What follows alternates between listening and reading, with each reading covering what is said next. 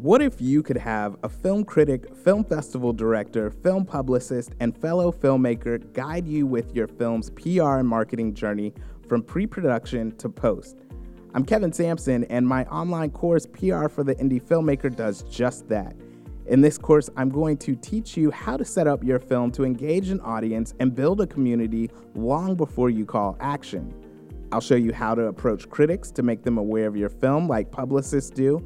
And as a director of 2 film festivals, I won't just teach you hacks and secrets to reduce entry fees, but how you can use the festival circuit to create buzz around your film. I'm a huge supporter of diverse storytelling in film, and I believe the most unique voices come from indie filmmakers. That's who I've supported over the years with my show, Picture Lock, whether on TV or on radio. With as much experience as I've had as an independent filmmaker myself, critic, publicist, and festival director, I realized that most indie filmmakers just need access to the knowledge that big firms provide to achieve success. So in this course, I'm going to demystify some of the process and give you everything I know and a behind-the-scenes look at the sides of the business you don't always see. So if you're an indie filmmaker that's looking to change the game with your film's PR and marketing, make sure you check out PR for the Indie Filmmaker. Head on over to prfortheindiefilmmaker.com and get a free preview of the course, PR for the Indie Filmmaker. Get your film seen, build community, and become an army of one.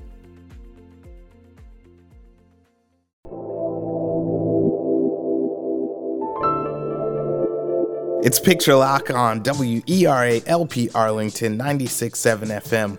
Welcome to another episode of the world-famous, award-winning show. I'm your host, Kevin Sampson, filmmaker, film festival director, film critic, film publicist, and lover of film and TV. You can find movie reviews, all the back episodes, and so much more at picturelockshow.com. Today, I talk with the writer-director of Grind, Reset, Shine, Margarita Jimeno. We talk about what inspired her to make the film about a friendship that helps 2 people lost in their own ways find a new beginning. If you found the man that sexploited and bullied your sister to commit suicide was back online, what would you do? I talk with Sarah Perozic, writer-director of #Like, about her film that explores that question.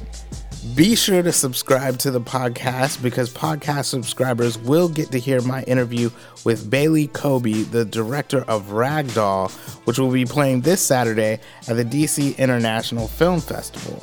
Plus, Captain Marvel is the latest MCU installment to hit theaters. I've got my quick thoughts on the film. You can definitely check out my full review of the film at picturelockshow.com. We got a lot going on this episode, but that's all ahead on Picture Lock. I keep having these memories. I see flashes. I think I had a life here. But I can't tell if it's real. The call went out from Nick Fury, played by Samuel L. Jackson, via an old 2-way pager in Avengers Infinity War during the end credits of the film. We saw the iconic symbol for Captain Marvel, and this weekend in theaters, we get our answer as to who she is and what her powers are. Kinda. Set in the 90s, Veers, a.k.a. Carol Danvers, a.k.a. Captain Marvel, played by Brie Larson, doesn't remember much about her past, but sees it in glimpses within her dreams. She's being prepared for battle by her mentor, Yon-Rogg, played by Jude Law, of the Kree race.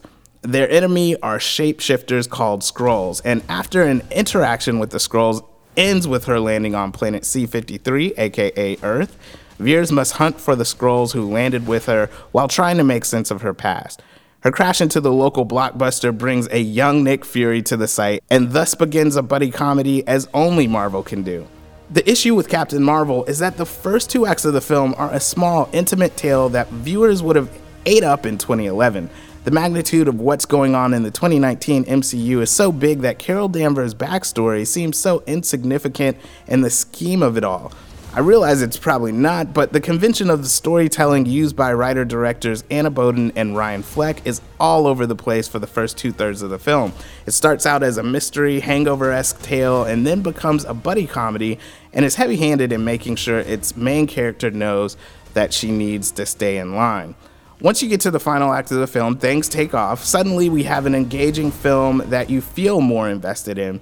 Don't get me wrong, this film is packed with brilliant performances by Samuel L. Jackson, Brie Larson, and Ben Mendelsohn as Tylos. The chemistry of the cast and the way they bounce dialogue off of each other is really kind of what excuses the first part of the film. Even smaller roles like Carol's best friend, Maria, played by Lashana Lynch, and her role model, Marvell, played by Annette Bening, are nice character performance additions.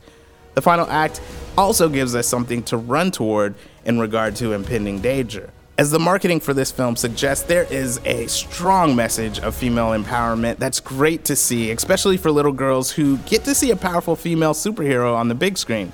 The 90s references and soundtrack for the film, while I felt the songs are a bit on the nose coupled in some of the scenes, is a nostalgia fest for those of us who lived through them. The one other problem I had is that the film gives us an understanding of how Captain Marvel obtained her powers, but does not tell the extent nor give an actual clear description of them for us to understand what they are and why these internets are saying she's so powerful.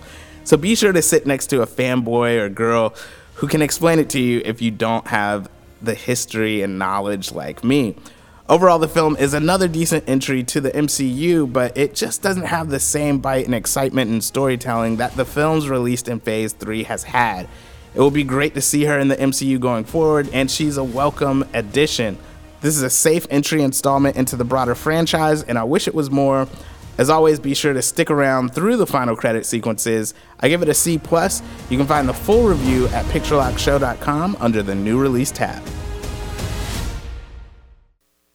Hey everyone, this is Laura Summers. I'm the co-writer and director of the feature film Rich Kid, and you're listening to Picture Lock. You're listening to Picture Lock. I'm Kevin Sampson, and unsatisfied with his place in New York's art scene, artist Peter Bjorn relocates to Berlin in search of change. Meanwhile, in a remote Polish village, Alicia prepares to become a nun, but feeling home in nature, her reveries continually distract her from her religious path. Both lost in their own ways, their friendship leads them to yet another new beginning in the film Grind, Reset, Shine. I have the film's writer-director Margarita Jimeno on the line. Margarita, welcome to Picture Lock. Thank you for having me. It's my pleasure. Margarita, the first question that I always start out with, when did you first fall in love with film? I think it was a gradual thing. I'm coming from Colombia, from Bogota, and in the 90s, it was still, there was no globalization. So in order to get access to films that were art films, people will ask different parents or family members who will be traveling, also for music, who will be traveling outside of Colombia to bring stuff, and people will be subscribed to magazines. And I just remember that this group of friends, we had like a bootleg kind of cinema sharing experience. And I remember seeing films that were never be able to see in the regular cinema, such as Lars von Trier's films, for example. Like I remember seeing Europa, and I was like, wow, that's possible. Like what kind of cinema is that? And I think just from being like a very curious group of kids, we kind of had music and had access to all these things that were not mainstream and that were not. I remember coming to New York, then years later walking into Kim's video store and being like, oh my God, this is paradise. Because for us to get access to see culture, in that way was very difficult. So I guess I fell in love just because we had access to this kind of bootleg. We would bring VHS, VCRs to our houses, and then be recording tape to tape films that we liked, and then we just like started watching over and over. I guess like many people in the U.S. who once they fall in love with a film, they will watch it over and over. But in our case, it was a little bit more DIY kind of right. trying to find like. I love it. It's like you created your own kind of film school by finding like more obscure things that you weren't gonna be easily accessible to you. Yeah, exactly. Yeah, like Agnes Varda and like I mean, I just remember seeing Agnes Varda, like Lars von Trier's movies, and just things that were not accessible. Yeah. So, Margarita, if you could, like, let's jump into, kind of your breaking in story. Could you give us, like, a brief history lesson of how you went from the young girl that was bootlegging these different films to the woman that's now directing Grind, Reset, Shine? Yeah, I started out in art school, and I was doing video art, and photography was my main focus, and I started to focus more in storytelling. And again, I was in Colombia, so I wanted to go to film school, and I came to New York, and I did film school. And when I came out of film school, I started out as an assistant editor, and I worked in many documentaries, and I learned a lot about documentary making by working there, because I was actually trained as a fiction director. And then I started following a band called Google Bordello here in New York, and I followed them for a couple of years, and that was also my first feature film, and that had a really good festival run, and it was picked up by Kino Lorber, and it had won some awards, and it's been distributed. And then since I just started doing more directing and filming work, and I kind of moved away from assistant editing, and then I kind of wrote loosely this story based on an artist that I met that had a crisis, and I originally wanted to do it with him, but he didn't want to go back in that space, so I ended up just looking for people that were non-actors, and little by little the story just came together. It took a long time. I feel like sometimes it takes me a longer time to kind of develop, and like I remember going with Eva, who is the main actress who's playing Alicia the Nun. We went to Poland on a hiking trip for 10 days in the Carpathian Mountains, and we also brought already a costume because we wanted to see how she will act and see, because she's not an actor. And we spent 10 days in this beautiful countryside between Poland and Slovakia, and we started finding like shrines that are inside of the mountain, and then we actually started to mark a map because we were thinking that we will come back, and we did come back 2 years later to film. What? And we were and then we were like, oh, what if this doesn't exist anymore? So we were kind of prepared, because we found this beautiful shrine in this really remote village in Slovakia area, and in Slovakia is mainly Orthodox. They're not Catholic, but this shrine is a Catholic shrine within the Orthodox community, so it's kind of abandoned. And this woman told us this crazy story about there's a healer that used to go there, so that's why they haven't removed it. So we were especially concerned about that shrine, that if it was not going to be there, because it was very special. But we managed to find all the locations that we had been 2 years prior. They were all still there. It was like the mountain was still there. Everything was there. Yeah. I was laughing earlier because I thought that what you were saying was that you and Ava went on a hike and you came back 2 years later, which I was like, that's a movie in itself.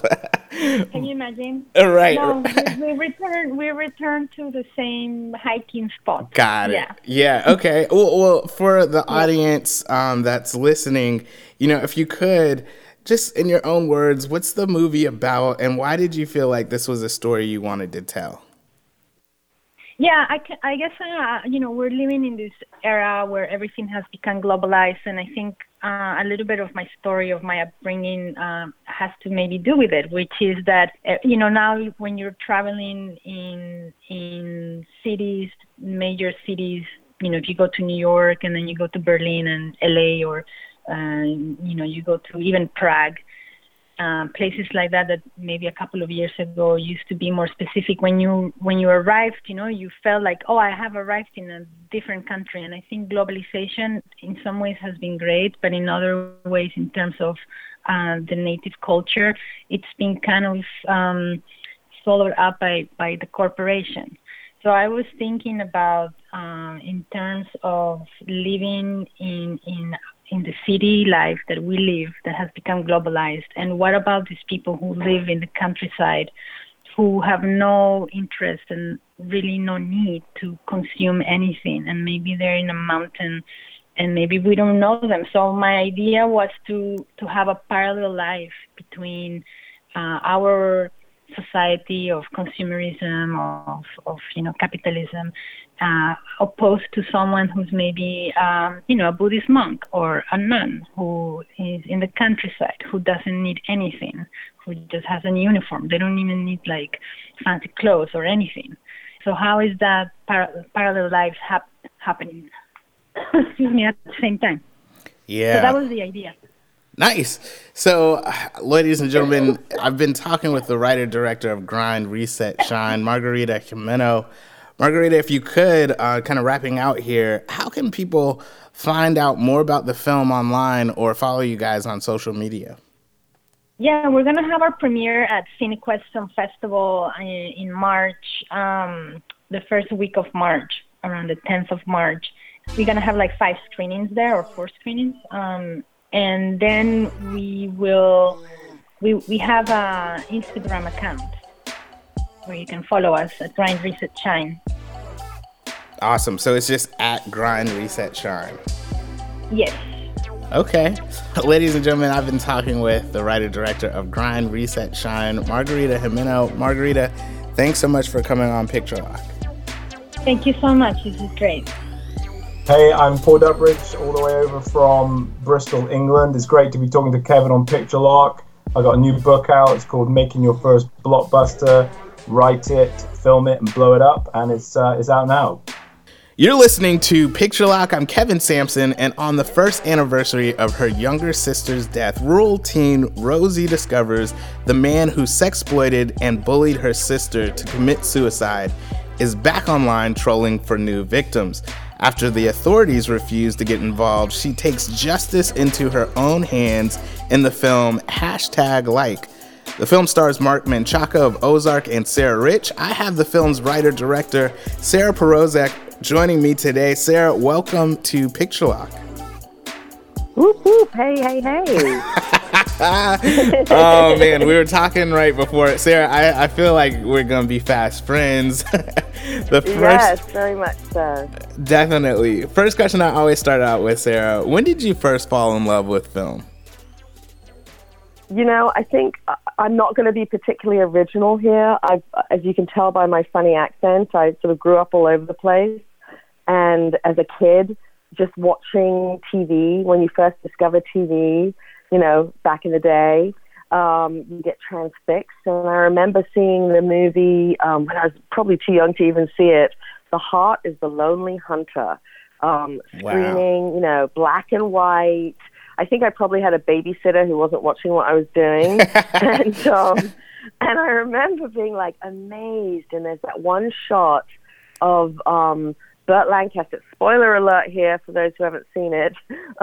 Burt Lancaster plays a creepy priest, and he's done something evil to this woman who's in the story. Look at me, I don't want to give too much away. And she's underwater, tied to this jeep, and her hair is flowing behind her, and all these water reeds are flowing around her, and it's sort of seen by someone from above at moonlight. And it was the most incredible image I think I've ever seen. And I said, how do they do that? What is that? I don't know what that is. And that was my more subconscious sort of falling in love with film. And then as I got a little older, my mom had worked for a lady and they became friends. She had been a nanny for her, whose husband was a guy called Robert Rossen, who directed Cool Hand Luke and a bunch of other movies. And once we were visiting from England, and she invited us over for tea, and I got to hold his Oscar in my hands for All the King's Men.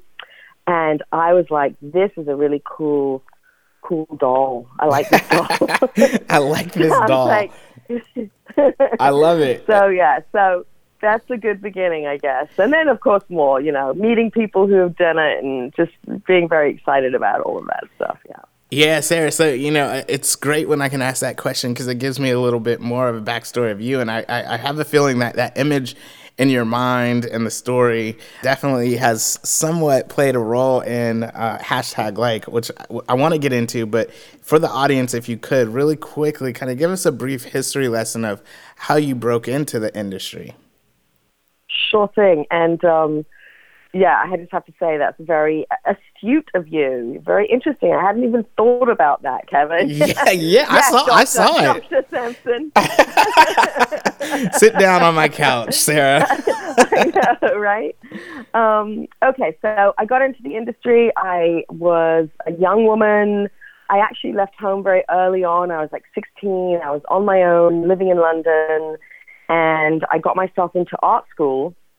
And I realized, when you're 16, you don't really know everything about yourself, and you don't have that self-reflectivism kind of, is that even a word? You don't have the self-reflection to know what you want to make as an artist. So I said, okay, I'm going to take some time out. And then when I was 23, I went back to film school because I was living in London at the time. And, from the benefits of living in a soft socialist society, plug, I got to go to college for free. I got a grant to go.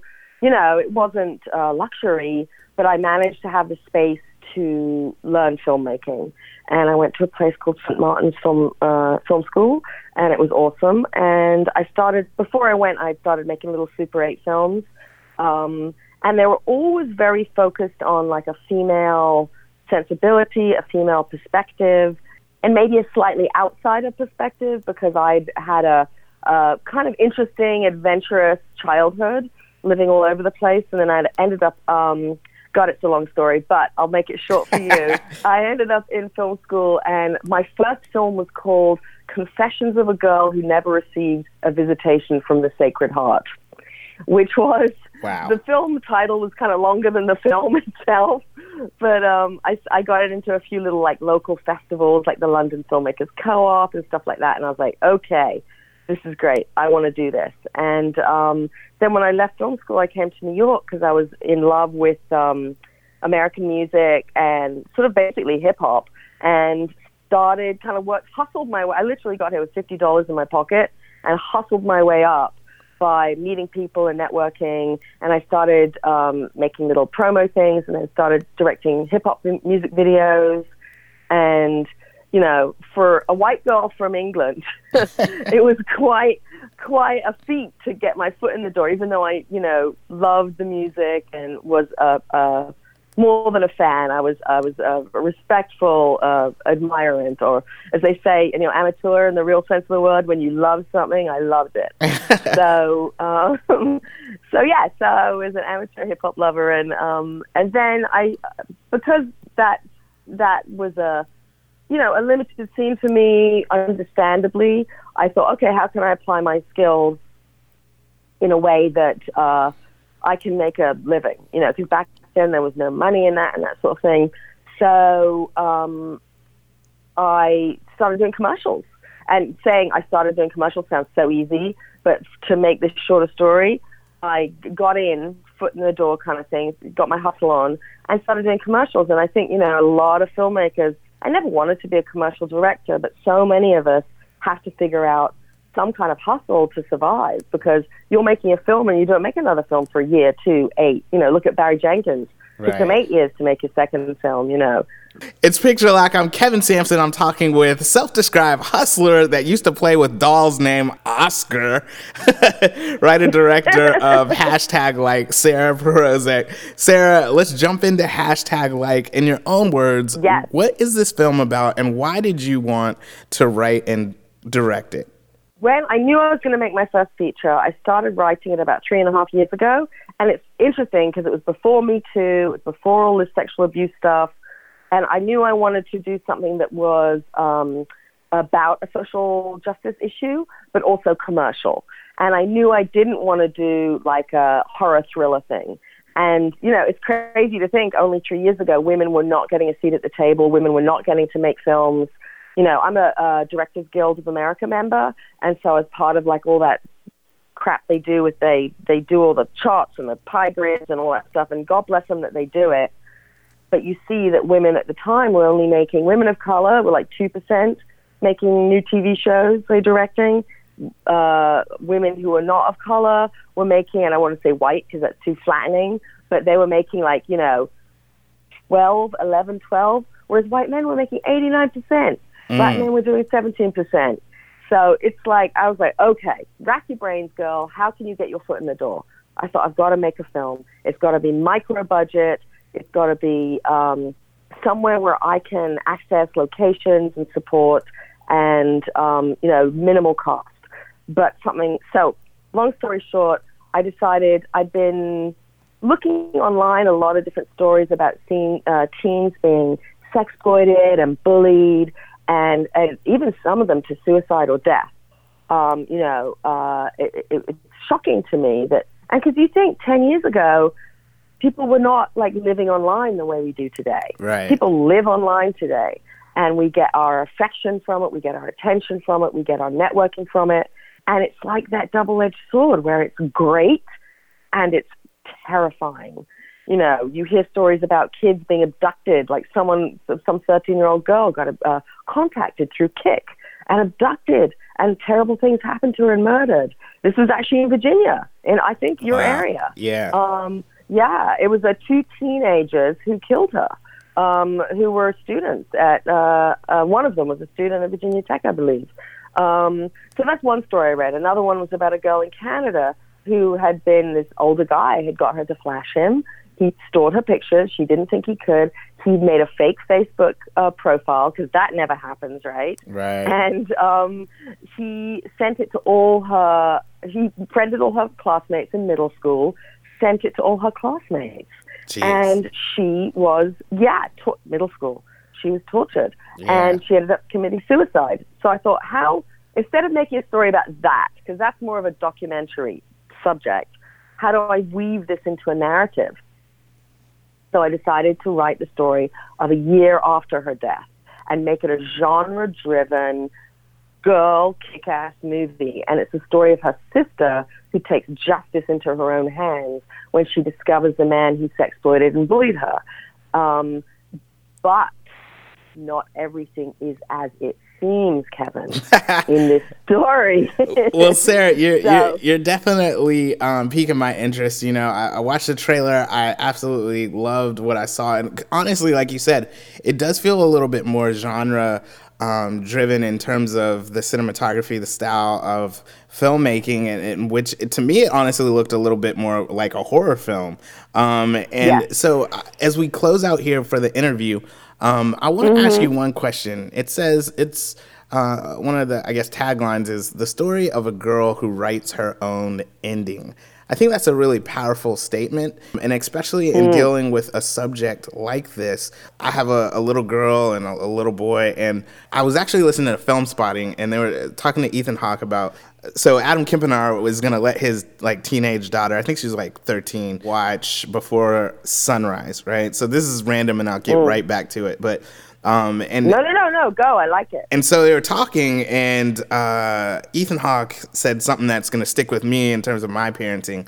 He said that, a lot of times guys say, I got a shotgun at the door, blah, blah, blah, or make sure you got your shotgun. And he said instead of, making his daughter feel like there's someone behind her, to protect her, he said he wanted to tell his daughter that she is the shotgun, right? And so, and I know, right? It stuck with me. I'm keeping that for life. So there's something about empowering in this story. Obviously it's a girl, empowering her to kind of write her own ending, or boys, growing up to hey, you guys can be powerful, you can be strong, and you can write your own ending.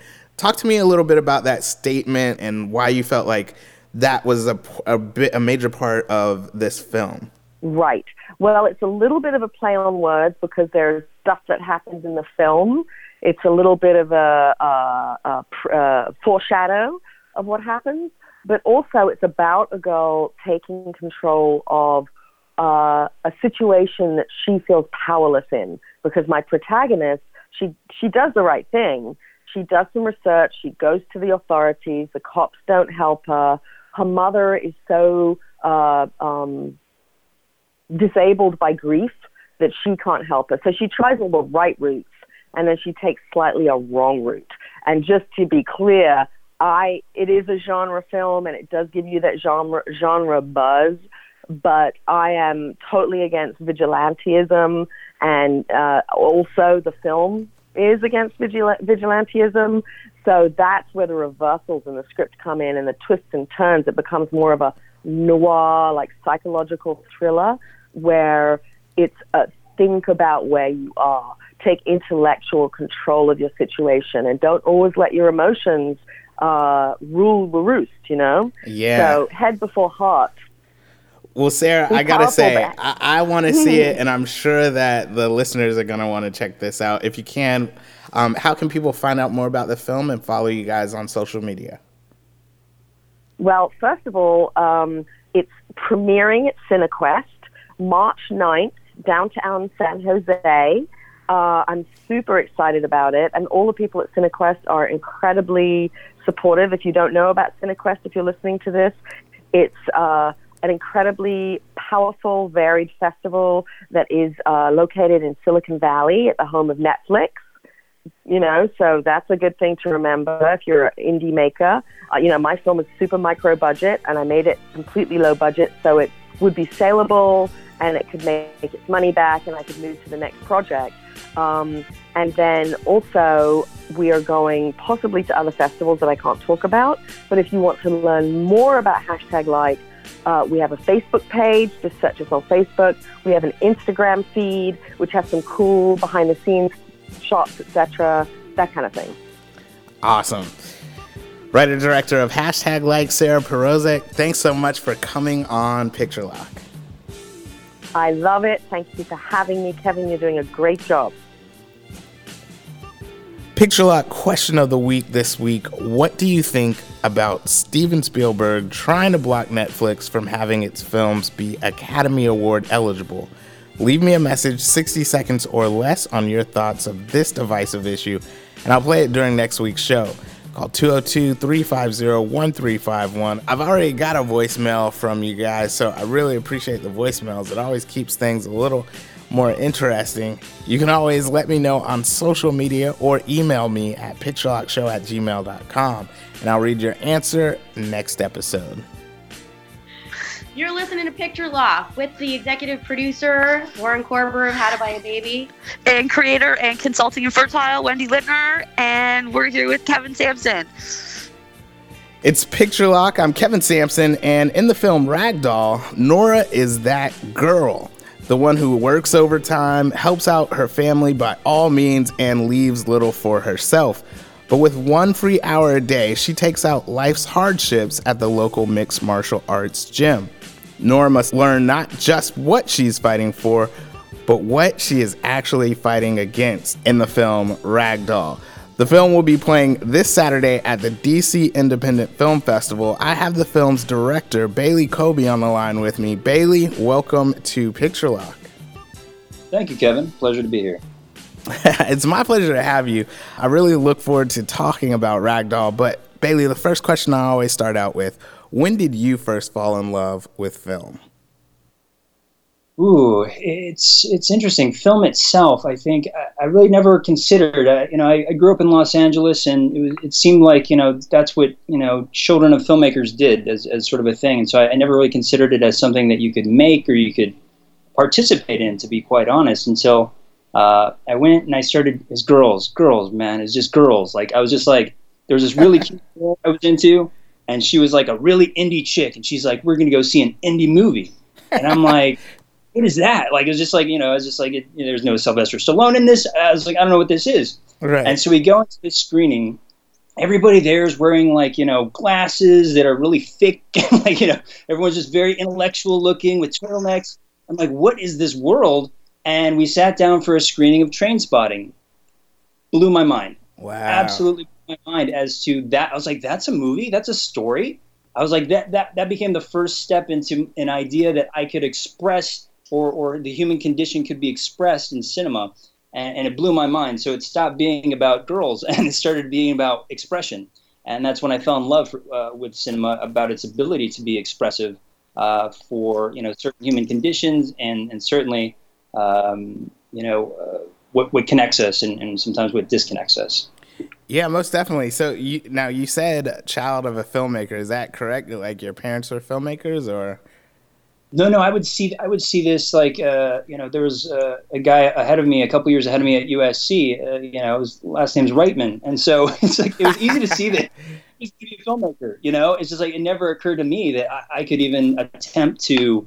Because I went in, starting with business and thought that, I needed to get, an upstanding kind of, 9-to-5 thing and succeed in this route. But, to consider film just seemed very, of the arts and impossible to obtain, honestly. Yeah, that totally makes a lot of sense. And one thing I was going to say, just in regard to introducing you to the audience, if you could give us a little bit of your backstory in terms of how you got into the industry. I mean, you definitely are kind of hitting some of those notes just now, but if you could, what was your route into the industry? This is the reason I need you, Kevin, as my publicist. This is like things like every time I show my work, people are like, "Where are you coming from? How did you do all this?" Everything I've done is word of mouth, and so when I first started into the industry, I was my first industry gig was I got it by sneaking into film festivals. I read this book. There was this book called How to Sneak into Film Festivals or something, and I read it at Barnes & Noble. I was standing there. He was a poor kid, and I'm just like, oh wow, I can just sneak into film festivals. This is great. Okay, I can learn about films this way. And I went to Los Angeles Festival. Bailey, I gotta say, I don't know how I feel about that. Like, on one hand, as a film lover, I'm like 100% for it. On the other hand, as a festival director, I'm like, hey, get that guy, get that.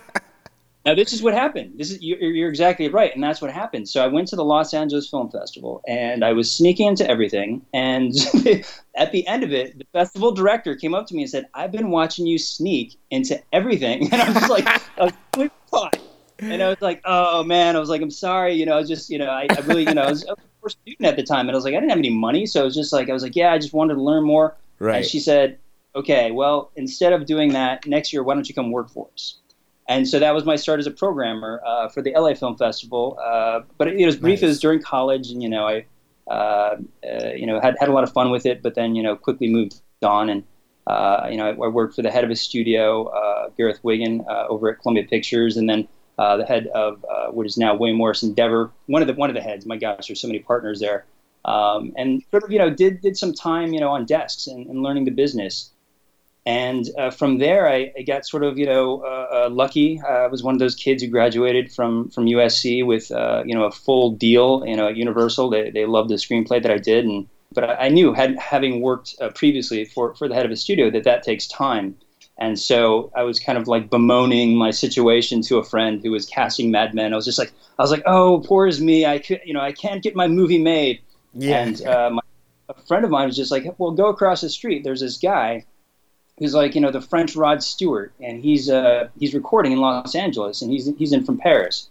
And so I go across and I meet him, and it just so happens that he was on the same label as the studio that I was signed up with to do the movie, and they'd heard of my project, and so they were like, "Do you do music videos?"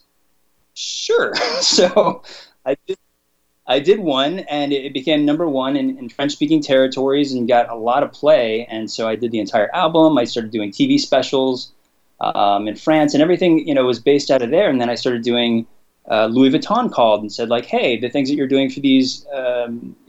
These music videos, can you do for us? And you're just like, sure. And so you kind of take one opportunity to the next, and it's all been word of mouth. And we have no publicity. And so anytime people look at my reel, they're like, what is this? How are you with Kanye West? It doesn't even make sense. Right.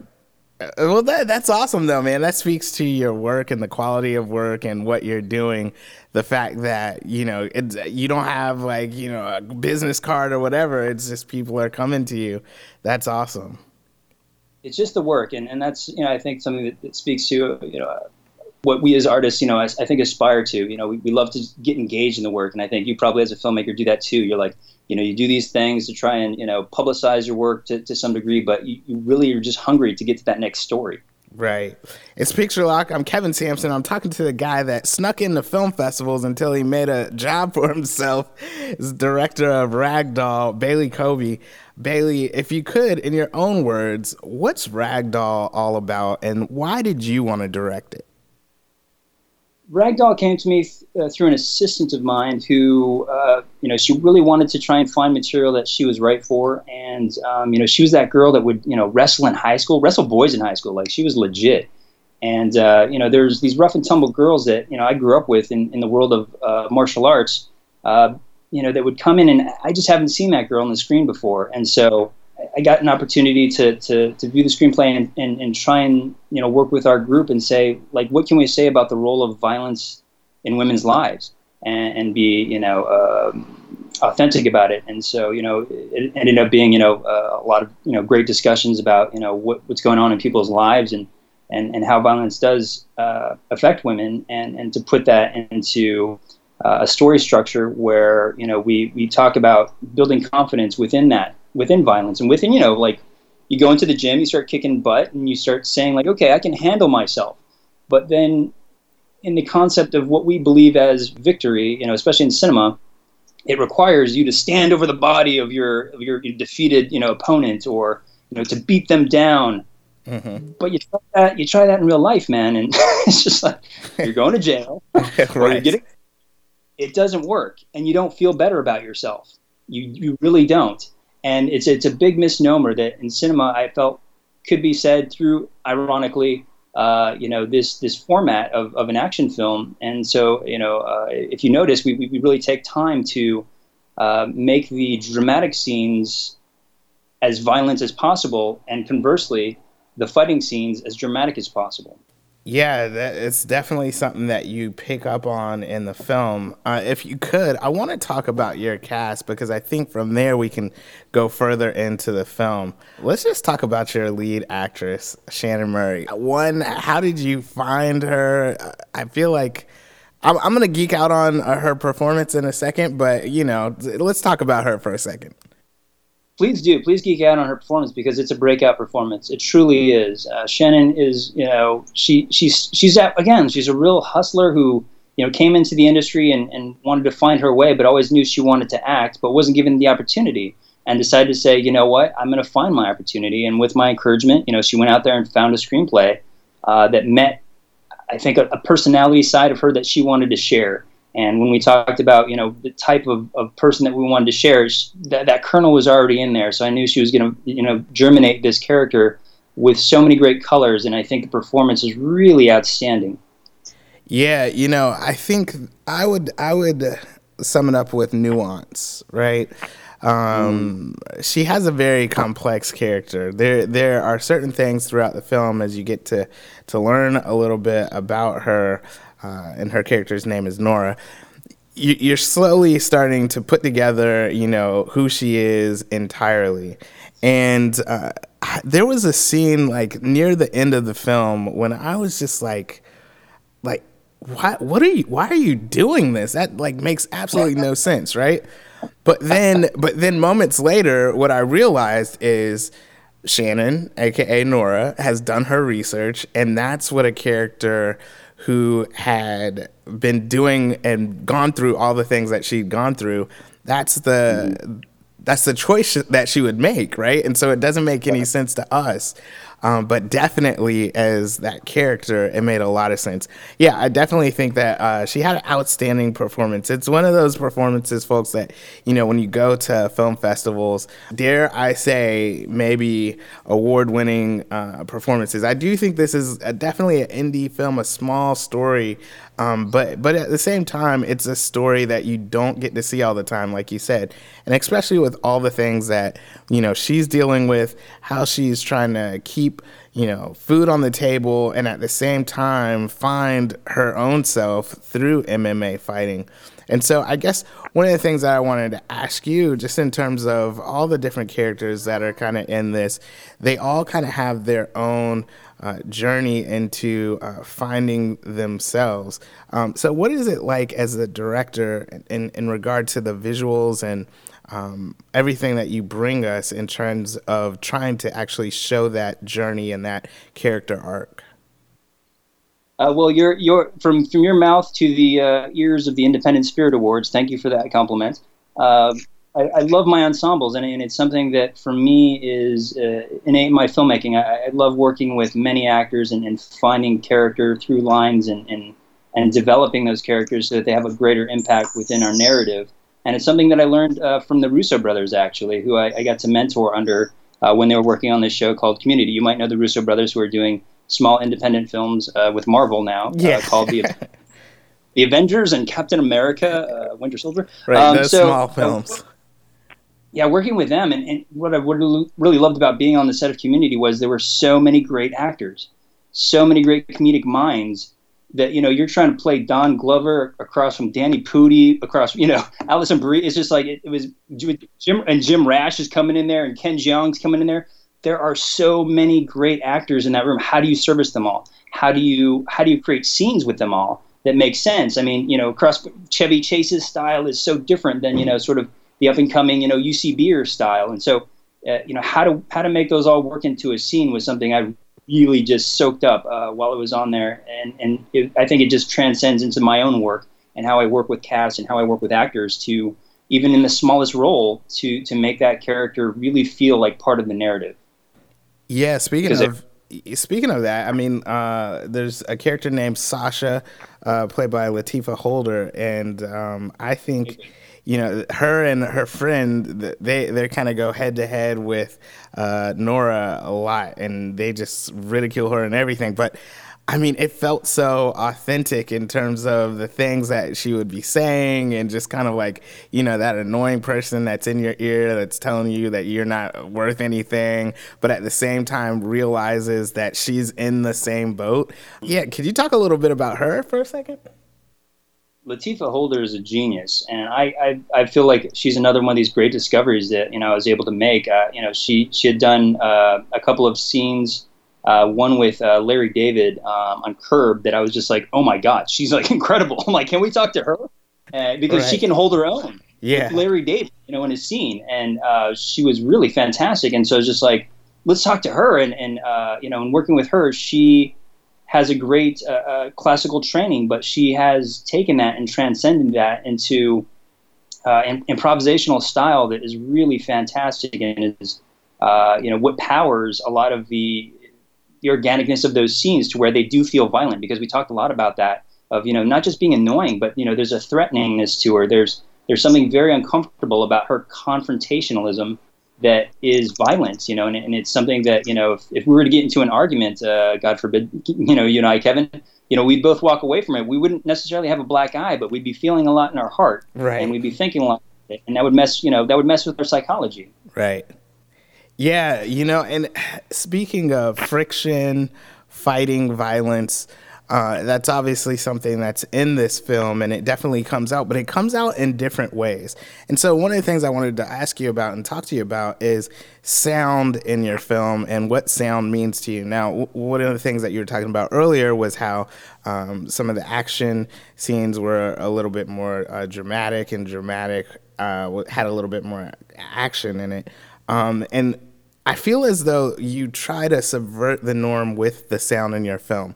Specifically, we're accustomed to fight scenes and we're accustomed to sound effects, but there's a lot of groaning and moaning in this film, to the point where in the beginning there's one scene where you think maybe it's something else that's going on, but you wind up seeing that she's in the gym, which I thought was kind of genius, especially coming off of the back end of what had just been said. But at the same time, it definitely stood out that you're using the groaning, the grunts, the moans of fighting, working hard, working out, in such a way that it almost becomes, another score for the film. So, am I on the right track, or could you talk about that a little bit? Absolutely, it's something that David Van Slyke, Emmy Award-winning sound mixer, and I really sat down and talked about, and it was something that, as you said, was different from the norm. David would take this and run with it. He's been on all my films, and he would run and take this and really knock it out of the park. It would feel like a really good action movie. And I said, no, David, we are going to slow everything down, and we're going to the performance. As you said, the moans and the groans. They're in the fight scenes, they're dialogue, they're expressions of how you're feeling, because in the fight, especially the final fight, not giving anything away, there's a lot of emotion behind the conflict that they've experienced up to that point, and what they're exercising through the motions and sort of putting each other through pain. It hurts them. They don't feel comfortable doing it. Yeah, we absolutely danced around everything in this film, folks. I hope that you'll definitely check out Ragdoll this Saturday. It's playing at the DC Independent Film Festival at 5:30 p.m. But yeah, I think, Bailey, we really danced around everything. I wish we could kind of like talk about it more. I don't want to spoil anything for folks, but I definitely think, again, like this is an intimate tale, one that we don't get to see all the time, and it just definitely some just flashes of performances that I'm just like, I can't wait to see where this cast member goes in the future. So folks, you definitely want to check it out again at the DC Independent Film Festival this weekend. If you could, Bailey, how can people follow you, follow the film, find out more information online and social media? What I love about our movie title, Ragdoll, there's not much about it online other than a type of cat. And so if you go to Ragdoll Movie at Facebook, Insta, or Twitter, we're right there. So Ragdoll Movie. Awesome. Again, that's director Bailey Kobe of the film Ragdoll. And folks, make sure you check that one out. Bailey, thanks so much for coming on Picture Lock. Thank you, Kevin. That's all for this episode. I'd like to thank my guests, Margarita Jimeno, Sarah Perozek, and Bailey Kobe for coming on the show. Be sure to subscribe to the podcast in iTunes, TuneIn, Stitcher, Blueberry, wherever you catch your podcasts, so you can catch those unlocked versions of the show as well as the Picture Lock PR after show. If you're a fan of Alexa skills, just say, Alexa, play Picture Lock podcast, and I come right up. Feel free to leave a 5-star review of the show as well. You're supporting the filmmakers and guests I have on the show by allowing more people to be exposed to the podcast. It's quick, it's easy, and free, and I definitely appreciate it. You can find Picture Lock on most social media. All social media is at Picture Lock Show. Watch back episodes of the TV show at youtube.com/PictureLockShow and subscribe. If you're interested in being a guest on the show, you can fill out the form on the website. All music is done by Mike S., the producer 13. Make sure you follow him on all things social media at Mike S., the producer, #1, #3, and hit him up for your music production needs. Thanks, bro. I'm Kevin Sampson, and until next time, I hope you stay locked on film. What's up, guys? Thank you so much for listening to and supporting Picture Lock.